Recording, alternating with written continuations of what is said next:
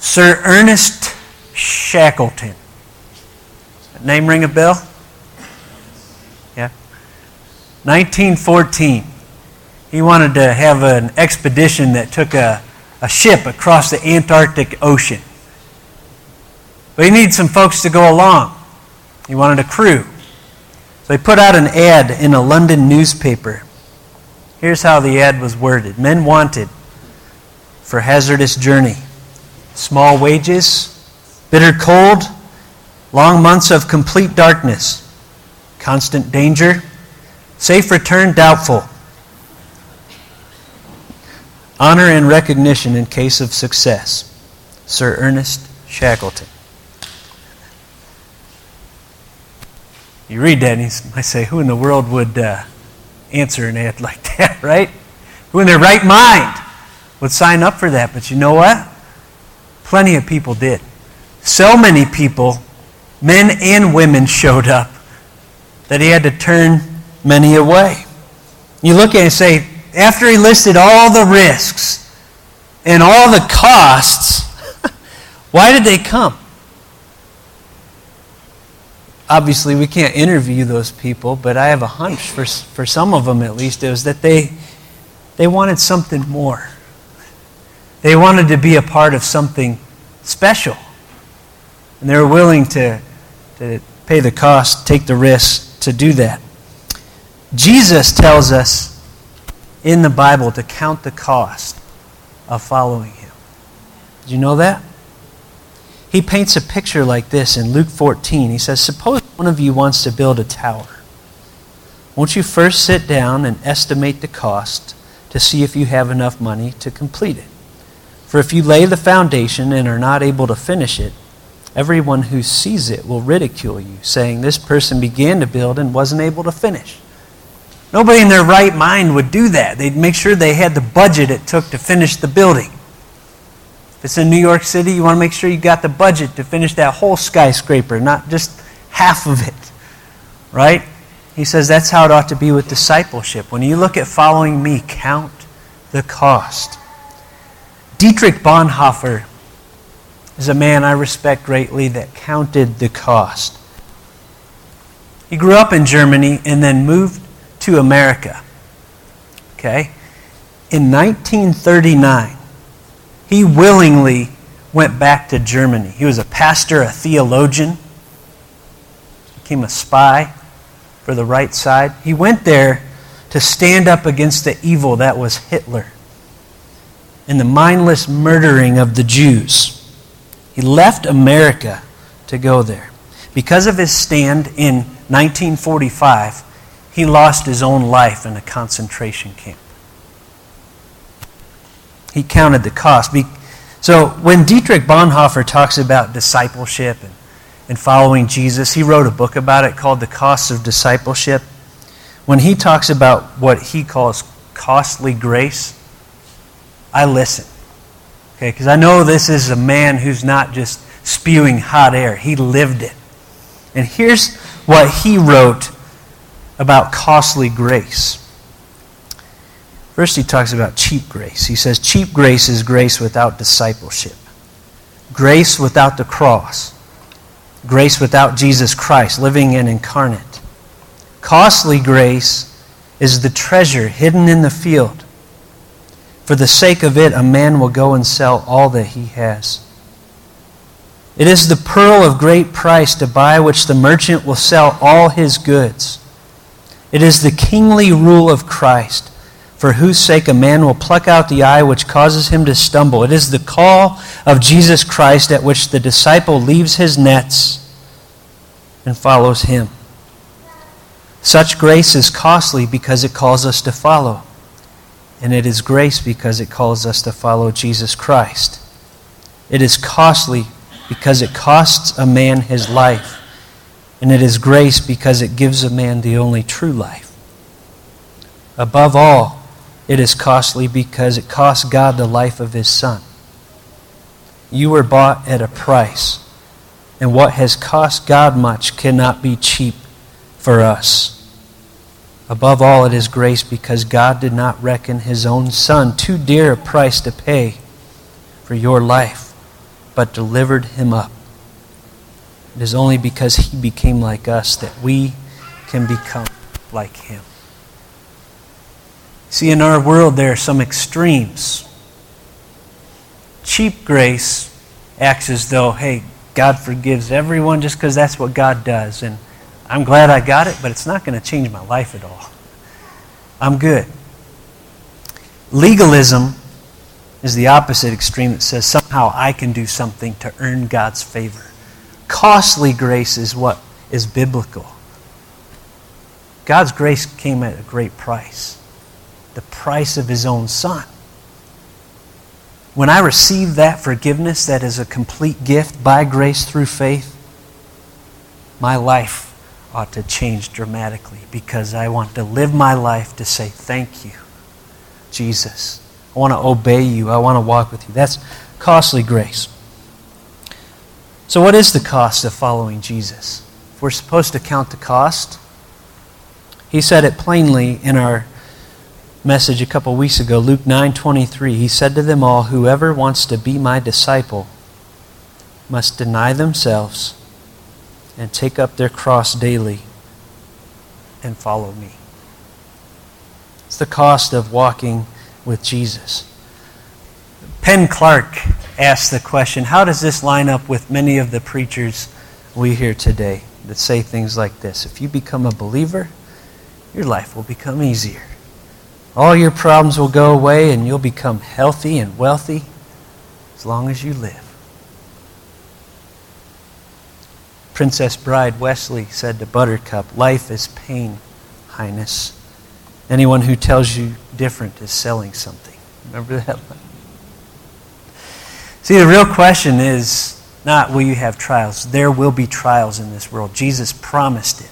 The question is, will you go through the trials of this world alone, or will you follow the Savior we've been singing about, who loves you and will lead you and take you to places you can't even imagine, who will use you to change the world? Deny yourself, take up your cross, follow me.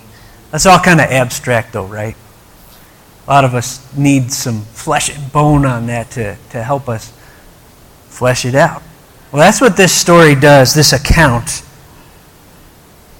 in Luke chapter 9. I want you to turn in your Bibles to Luke 9:57, and we're going to look at each of those ideas that Jesus broke down and have them fleshed out. The first one, he said, deny yourself. And as we look at this, we're going to go back a slide. The first idea, what it means to deny yourself, is essentially to choose Jesus over your comfort. I don't hear any amens. This is not me. This isn't an amen kind of message. The preparation for this message made me uncomfortable because what's it do? It shows areas where I need to grow. Maybe you'll feel that this morning yourself. Choose Jesus over your comfort wherever he leads. Wherever he leads. Look at this first guy. As they were walking along the road, do you remember where they were heading to? We said last week Jesus had set his mind resolutely to head for Jerusalem, where he would be crucified for our sins. As they were walking along the road, a man said to him, I will follow you wherever you go. Matthew tells us this man was a scribe. You ever said something like that? Maybe like at a retreat where God's been working on your heart, or a Sunday morning after a service. I will go wherever you call me to go with you, Jesus. That's pretty bold. See, this man had no idea where Jesus was headed. He was headed for Jerusalem towards a cross. Jesus replied to him, foxes have dens and birds have nests, but the Son of Man has no place to lay his head. What's he saying to this guy? He's saying following me is not always easy. He's saying don't expect it to be easy. If you really follow me, it's going to require you to give up some things that are comfortable. Like this guy, his Serta Sleep Number mattress.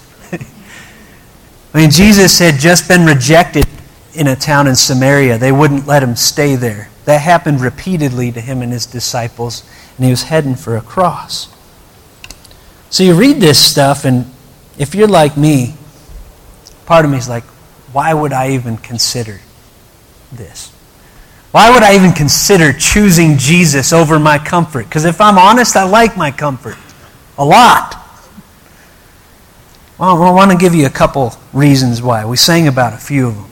Jesus is a greater treasure than our comfort. He calls himself the Son of Man when he talks to this guy. The Son of Man brings out two main ideas. He became one of us to reach us. It also brings out the idea in Daniel 7 when it talks about the Son of Man. He will come in his glory on the clouds of heaven. He became one of us, and yet he is the majestic King of Kings. He's a greater treasure. Bonhoeffer alluded to the verse earlier in Matthew 13. The kingdom of heaven is like treasure hidden in a field. When a man found it, he hid it again, and then in his joy went and sold all he had and bought that field. Got a buddy named Andrew Horvath who loves to go geocaching. Somebody will bury a sensor that sends up a satellite signal, and you follow it with your device, and you get there. Imagine if you got there, you're geocaching, and you found $3 million in this hole. But you don't want to take it out right now because there's some other people around that might try to rob it from you. You just cover that back up, and you go home, and you sell your house, you sell your car, because you want to buy that property that's on, and your friends are like, what are you doing? It's just a field. You're crazy. But you know inside what, you're not crazy because there's $3 million in that hole. That's why he's saying the kingdom of heaven, Jesus is like times infinity. He's worth everything we have and more. He's a greater treasure. But also this, God's comfort is a deeper, longer lasting comfort than anything this world can offer. You know that? Matthew 5:4 says, blessed are those who mourn. Sometimes when we follow Jesus, there will be mourning. Why is that? For they will be comforted. God's comfort. Psalm 23:4, even though I walk through the darkest valley, I will fear no evil, for you are with me. Your rod and your staff, they comfort me. Psalm 119:50, I'm going to keep going a little bit. My comfort in my suffering is this, your promise preserves my life. Even the very promises God makes us are more valuable than any comfort this world can offer. Psalm 119:176, may your unfailing love be my comfort. His love that never stops. I'll go with you anywhere, Jesus, because your love doesn't fail. 1 Corinthians 1, Paul says, praise be to the God and Father of our Lord Jesus Christ, the Father of compassion and the God of all comfort, who comforts us in all our troubles, so that we can comfort those in any trouble with the comfort we ourselves receive from God. God's comfort is a deeper, longer lasting comfort than anything this world can offer. We're not told how this man responded. All three of these guys, we don't know, which is kind of cool because it leads us to say, all right, we don't know how they responded. How will we respond? I want to look at a couple questions. Is there anything he has called me to do that I have not yet done because it would require me to give up some comfortable things? It could be my comfortable reputation. So I know if I spoke up more about my faith in Jesus, my status at work and with my friend circle would suddenly drop. It could be a comfortable sin that I go back to repeatedly. And Jesus is saying, lay that down. It could be a geographical location. It could be a thing that is keeping us from saying yes to where Jesus is calling us. Here's another way to ask the question, is there anything he has called me to that I have said no because what he's calling me to looks too uncomfortable? At that point, we're looking at idols in our lives, right? And what I want to say is the question is not so much, do I have any comfortable things in my life? The question is, have I elevated any of those comfortable things above Jesus Christ? In America, sometimes we're insulated in some situations from discomfort. We may relate to Soren Kierkegaard. He wrote this. He said, "I went into church and sat on the velvet pew. I watched as the sun came shining through the stained glass windows. The minister, dressed in a velvet robe, opened the golden gilded Bible, marked it with a silk bookmark, and said, 'If any man will be my disciple,' said Jesus, 'let him deny himself and take up his cross, sell what he has, give it to the poor, and follow me.'" You see the irony of what he's looking at. It leads us to say, how do we process this in a country that's relatively comfortable for the most part? And what I want to say is this: if he allows us to have comfortable things, God loves to give his children good gifts. The question is, will I steward them in a way, will I use them in a way that advances his kingdom? Francis Chan put it this way: if you live in a comfortable neighborhood, maybe God has called you there, but you need to ask the question, if you weren't there, would there be less of a kingdom impact because you were gone than when you were there? What kingdom impact are you making in your comfortable neighborhood? What kingdom impact am I making in mine? So I look at this, I think about ways that God calls us into uncomfortable situations. And I'll just share with you. We're in the 4th or 5th year of church planting, the church next door. And my family believes that with all of our heart, this is what God has called us to. We love you guys. We love the salvations that we've seen. We've loved the way we see so many of you use your gifts here on Sunday, on Wednesdays in the community. There is so much joy we take from this. But along the way in a church plant, there's also a lot of hard work. Jesus calls it planting for a reason. You know, there's a lot of plowing that sometimes comes before you plant that seed and way before you see that seed grow. And what I just want to share with you is one of the ways that I face this issue with comfort is we got good church friends all over this town. And some of them are larger churches. And I got great relationships with the pastors at those churches. And just recently, one of those pastors asked me, would your church like to merge with our church?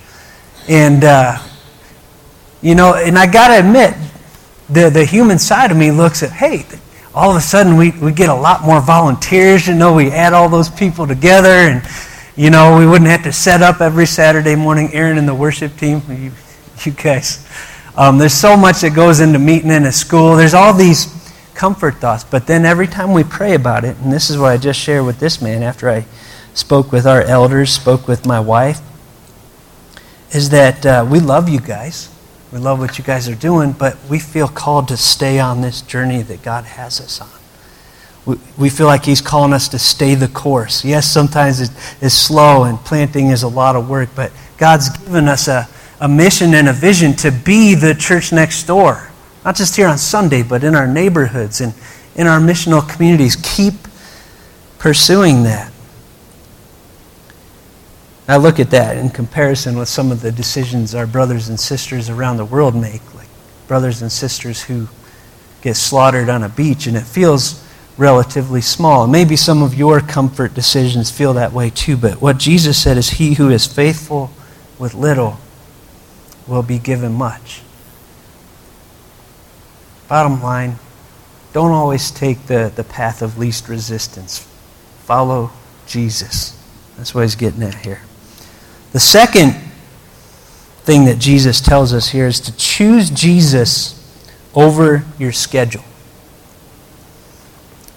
whenever he leads. Whenever he leads. He said to another man, this one Jesus is proactive with him. He says, "Follow me." Now this guy, I don't know what was going on in his life. We'll get a little glimpse, but he was just out in the crowd, and maybe he's just expecting to hear Jesus teach something cool and then go home and tell his family. To his surprise, he shows up and Jesus says, "Follow me." But he replied, "Lord, first let me go and bury my father." Now when you first hear that sounds like a pretty normal request, right? Like it sounds like he's saying, "Lord, my father just died. Let me go take care of the arrangements, and then I'll come follow you." But really, that's most likely not what's going on here, okay? Because in their custom, you bury your loved one the day of, it's unlikely that he would be out in this crowd at all. If his father had actually died, he'd probably be at home taking care of that. It's possible what he's saying to Jesus is, hey, my father's getting up there in years. Let me go stay with him until he dies, an indefinite period of time, and then I'll bury him, and then I'll come with you.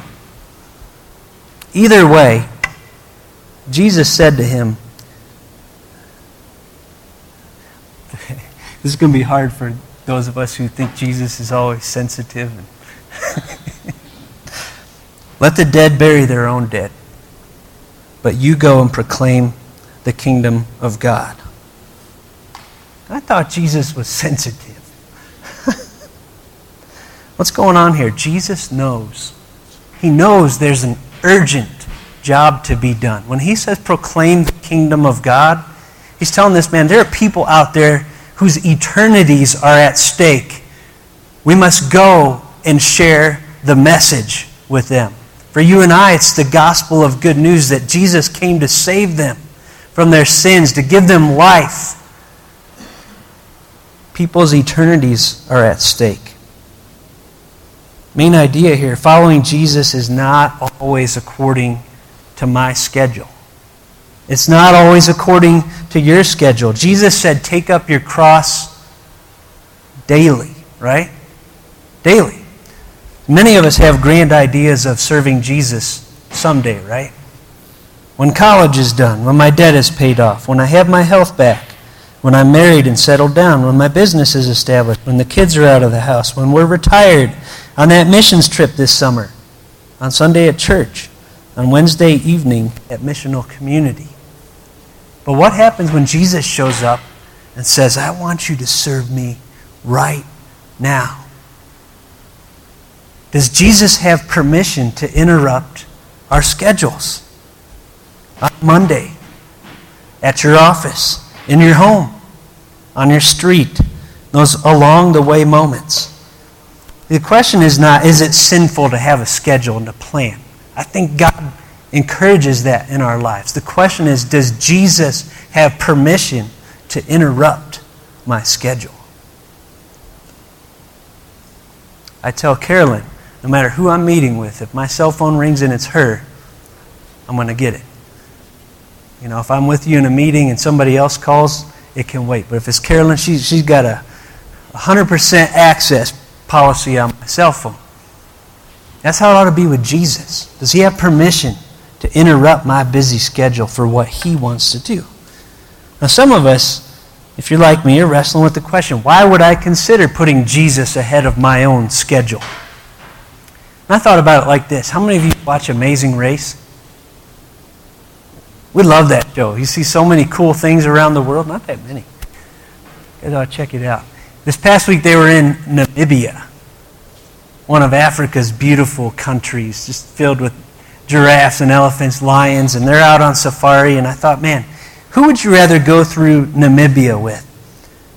Someone who has a map of the whole country and knows where all the different animals are, the different risks and everything, or someone who only knows what they see right where they're at right now? Who would you rather travel through a dangerous country of Africa with? The guy with the map, right? Okay, so I think about God.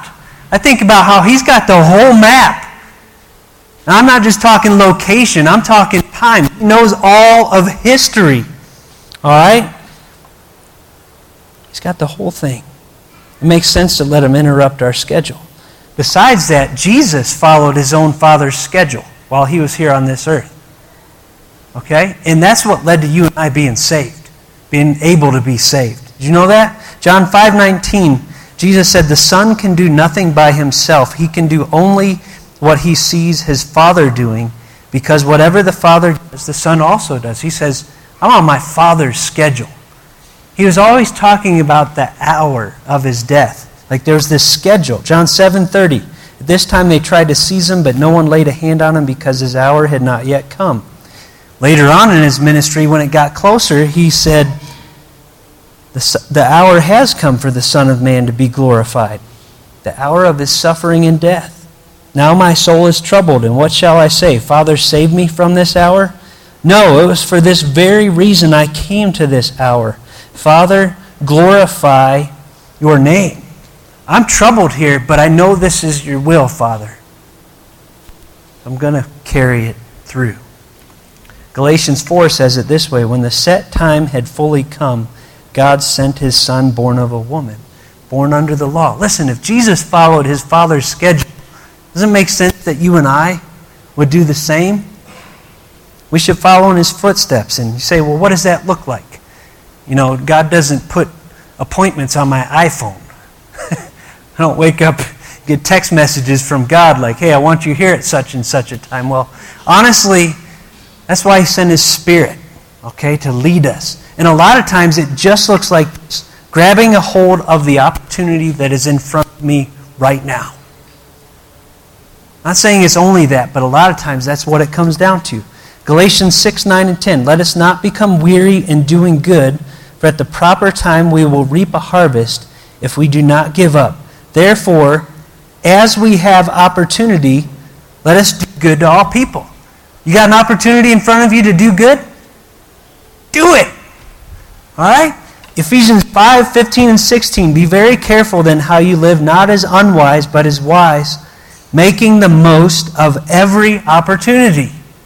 Don't let those opportunities pass. You see it. Don't procrastinate. Don't wait. Make the most of that moment. Be wise in the way you act toward outsiders. Make the most of every opportunity. You're sitting with that friend, that coworker who needs Jesus. And you sense the conversation heading that direction. There's that battle, right? I'm going to step out there and share about Jesus, or I'm going to keep it quiet. He says, make the most of every opportunity. That outsider. Sometimes it's with other believers. Some of you saw on Facebook this week, God put one of these appointments in my path. I did not see it coming. It's kind of funny because I've been working on uploading some old sermons. I'm like 12 behind on our website. And if you're like me, that's torture. Do you hate listening to yourself, your voice? Oh, man. So I'm going through that all day. And one of the old sermons was about when Jesus showed up at Nain. Just at the town gate, and this widow's got her boy coming out, and he's dead. And Jesus meets her just along the way, and he raises this boy to life. And along the way, ministry opportunity. I got tired of uploading. It was the end of the workday, and I was like, I'm going to go for a run. So I go out for a run, and I see someone in our neighborhood we know named John. And he waves at me. I wave at him. I got my headphones on, and I'm cruising. And I'm on the way back, and John walks out in front of me on the street. John was out there just hauling rocks from one location in his yard to the other. And he walks out in front of me. And I take my headphones out and I say, how you doing, man? And one of the first things he said to me was, why do kids take their own lives?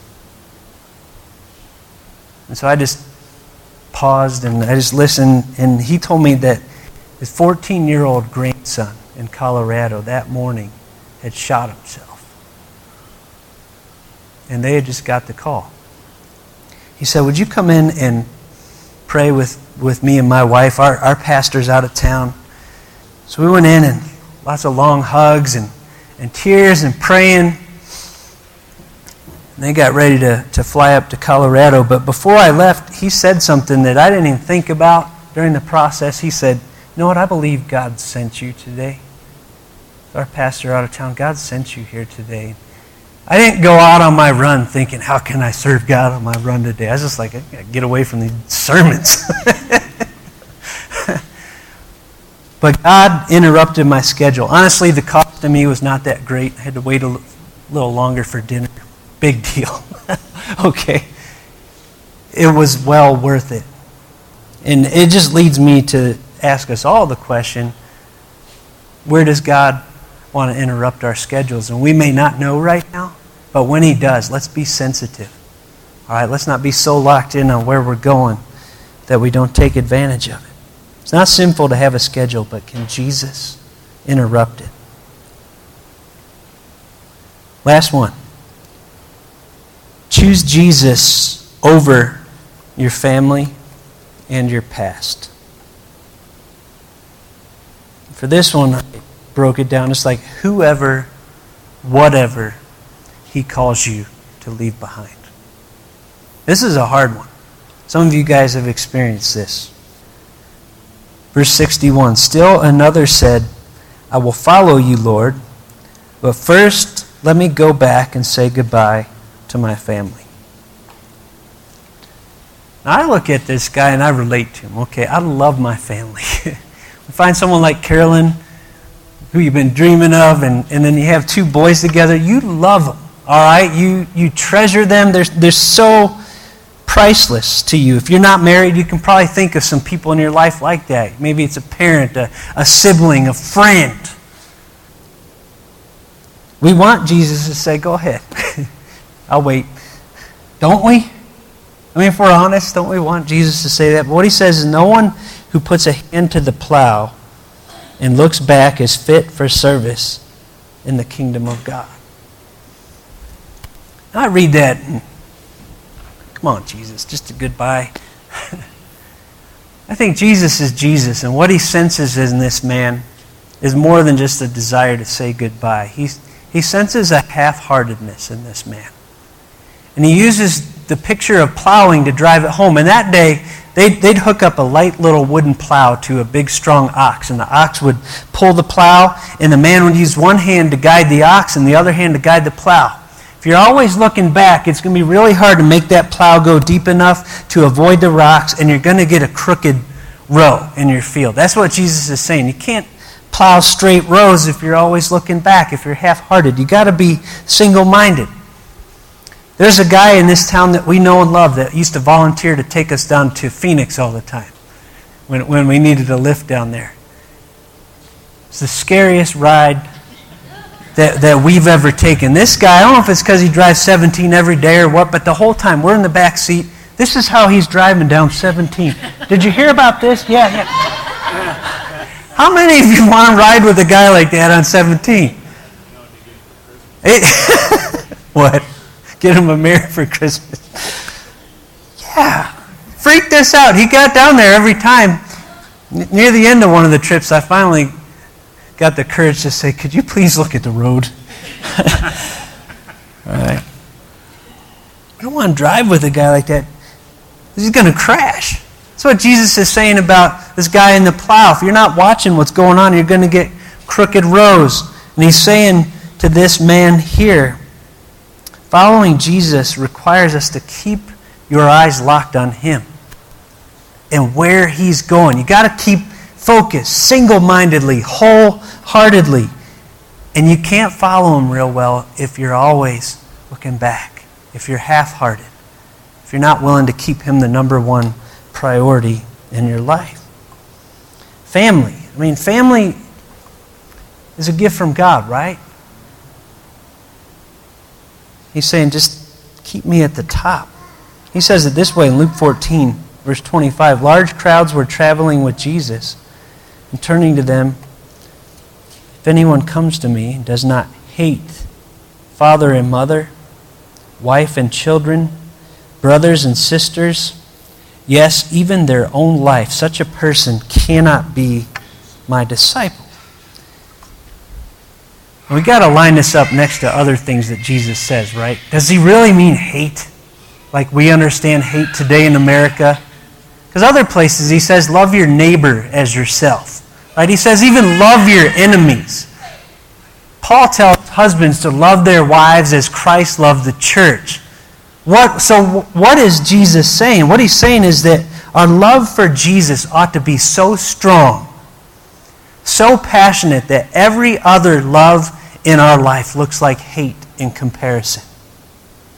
That's how high above everything else Jesus wants to be.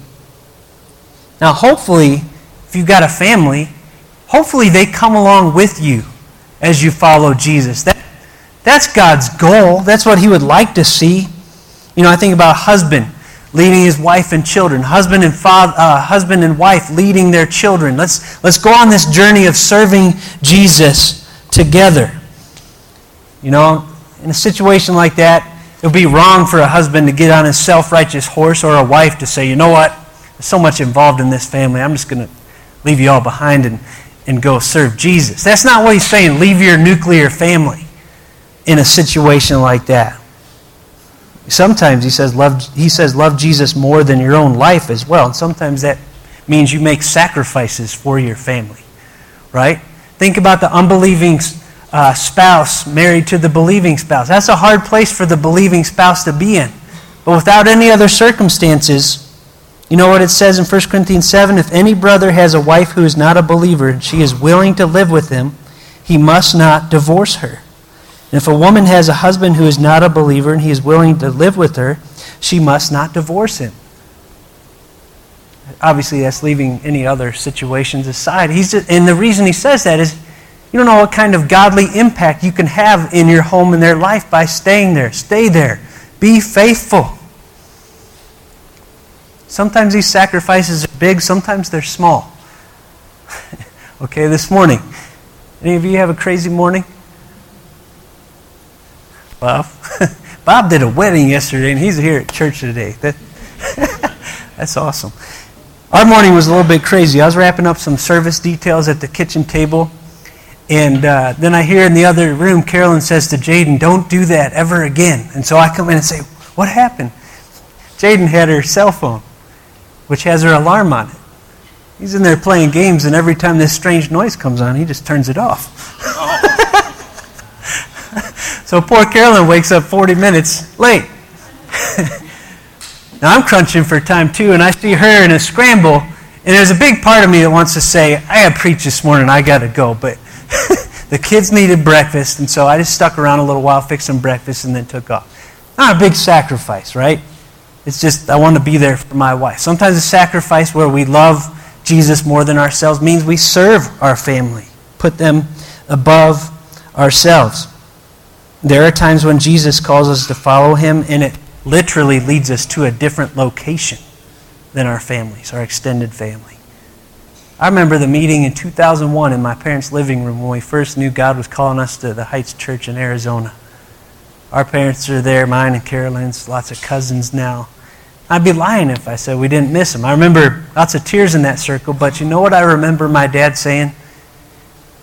You know, life on this earth is short. He said, worst case scenario, even if we don't see you for 80 years, we're going to have forever in heaven. You follow God where he's calling you to go. That meant so much to us as a young couple. Maybe you guys have had to make similar sacrifices. Again, sometimes I think I look at the sacrifices in my life, and maybe you do in yours, and we feel like they haven't been that great. They haven't cost me that much yet. Here's what Dietrich Bonhoeffer says. He says, Jesus says that every Christian has his own cross waiting for him. A cross destined and appointed by God. Each must endure his allotted share of suffering and rejection, but each has a different share. But it is the one and the same cross in every case. There are some times when Jesus calls us to follow him, and our family just doesn't get it. They don't get it. What will you do if your family doesn't follow Jesus with you? What if they mock you for reading your Bible and praying? What if they roll their eyes at you when you leave for church? What if they leave you out of family events? What if they threaten not to pay for your college unless you lay this Jesus stuff aside? Will you lay him aside, or will you continue to walk with him? I want to talk to you about Ashley. We've talked about her a little in the past. Ashley is part of one of our missional communities out in Dewey with George and Deb. They lead that missional community. Ashley's now married, got some beautiful children out there walking with the Lord. Some of you may have been there for her baptism at the hot tub store a couple years ago. I asked her to send me her story because what she went through in her life, to me, is a great example of a large sacrifice for Jesus. She said, "My name is Ashley Kiefover, formerly known as Bari Tariq Al-Masuri. I was a refuge from northern Iraq, southern Turkey, and the region of Kurdistan. I came to America in 1990-91 during the first desert storm. She said, I was raised Islamic. After my 15th birthday, I came to know Jesus Christ as my Savior. I met a boy named Charlie who took me to a Billy Graham concert, and he also took me to Skyview Church in San Diego. I felt a need to give myself to the Lord Jesus Christ. The feeling of welcome, love, acceptance, no matter where I was from, was an amazing experience. About 2 years ago, my family and I finally came to an understanding of what is the difference between their religion and my relationship with Jesus Christ. The last thing my mother said to me was, can you name your unborn son Ahmed or Muhammad, please? Ashley said, I replied back saying, Mom, I love you, but I will not name him that. In fact, Mom, your grandson's name will be Jacob Kiefover. My mother says to me, Barry, do not call me. Do not check on any one of us. Do not try to call your siblings. We are done. I don't care. I just want you out. And Ashley says, I felt lost, I felt hurt, I felt pain, or at least I should have. It was hurtful, but it went right into the Lord's hands. I replied back to my mom before she hung up, Mom, I love you. Only in the grace of God can I be saying what I'm about to say right now. I'm always here for you. And all of my brothers and sisters, my door is always open for all of you. Then she hung up. That's the last she talked to her mom that I know of. And what she said at the end here, my life hasn't been easy, but this is what I feel when people say, why Jesus? And the answer, she wrote this in bold capital letters with 3 exclamation points, home. I've come from the Middle East and traveled, but I can only belong in one home, and to me that home is Jesus. The sacrifice, but to her it was a sacrifice worth making because she found home. Sometimes it's not family. Sometimes it's our past life.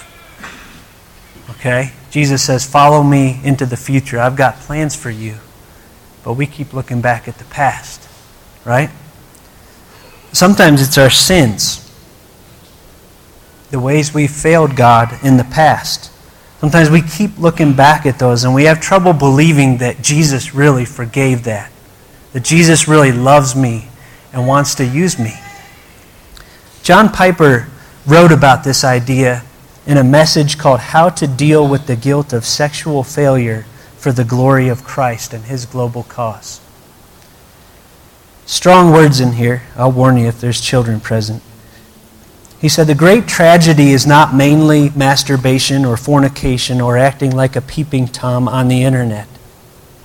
The tragedy is that Satan uses the guilt of these failures to strip you of every radical dream you ever had or might have, and in its place give you a happy, safe, secure American life of superficial pleasures until you die in your lakeside rocking chair, wrinkled and useless, leaving a big fat inheritance to your middle-aged children to confirm them in their worldliness.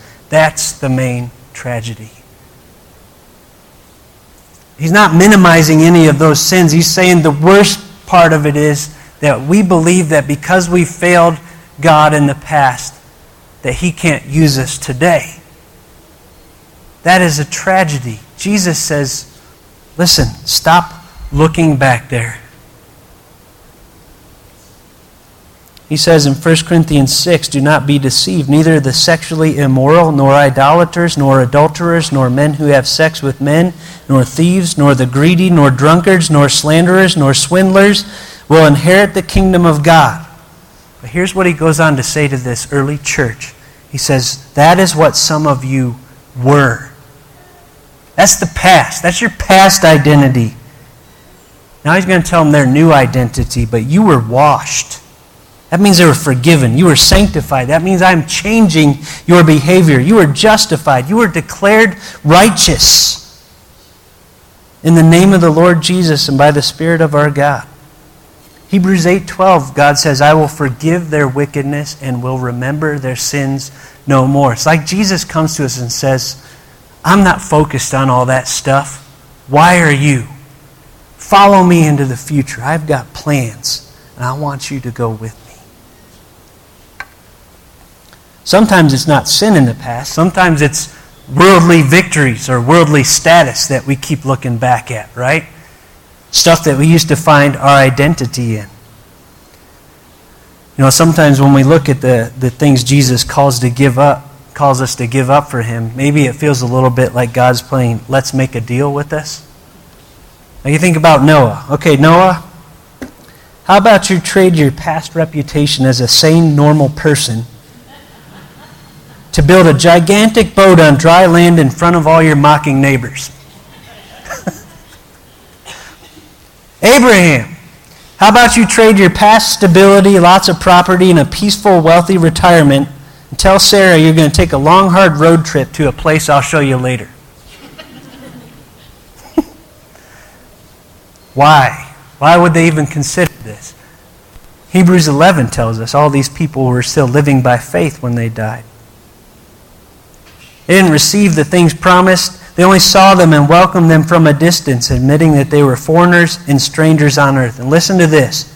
This is referring back to Noah and Abraham and others. People who say such things show that they are looking for a country of their own.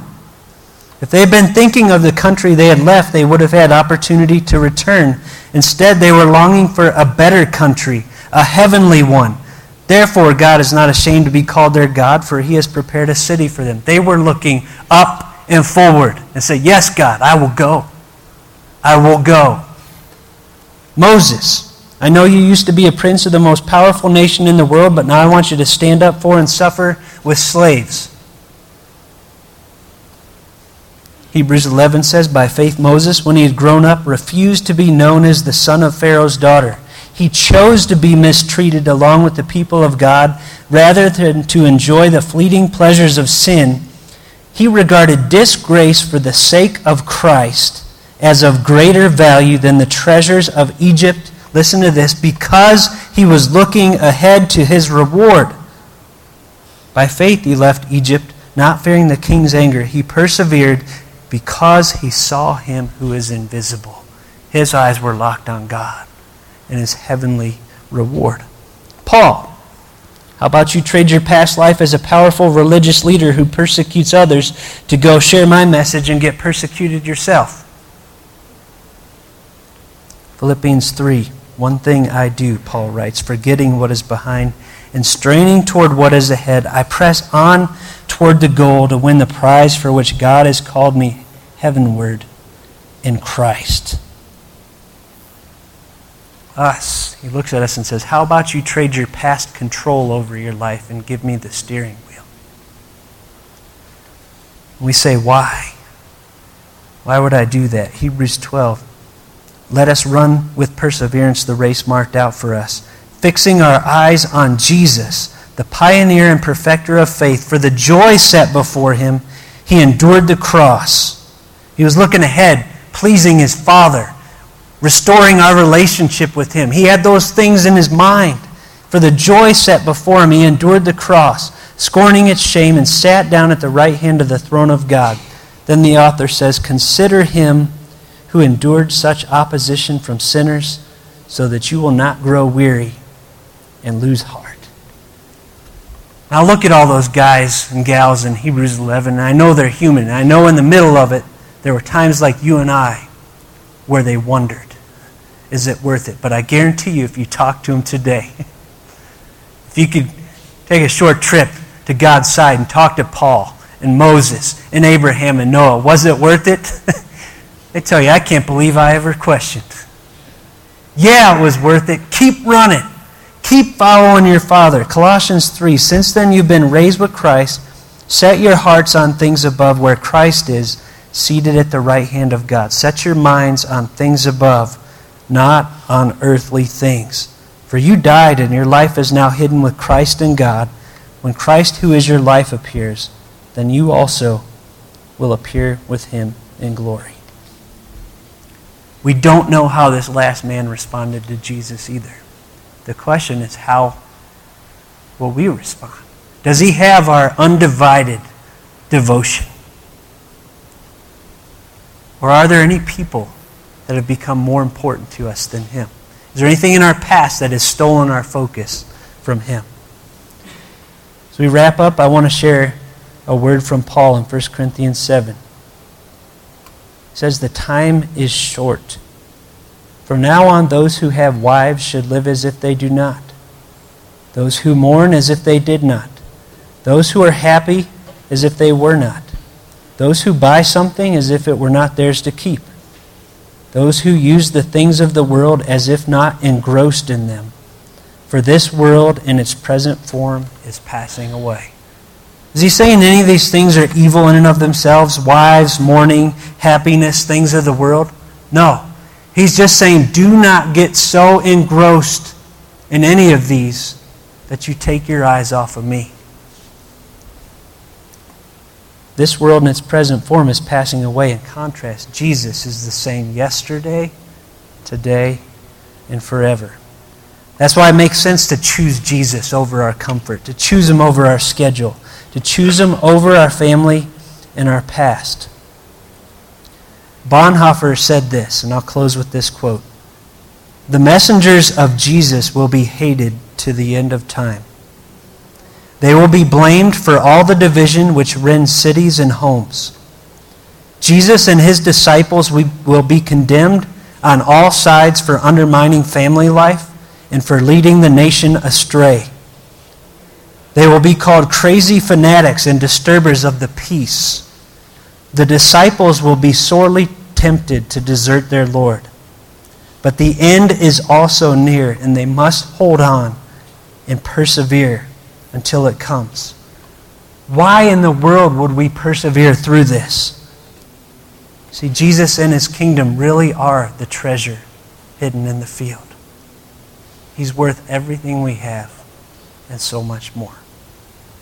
Father,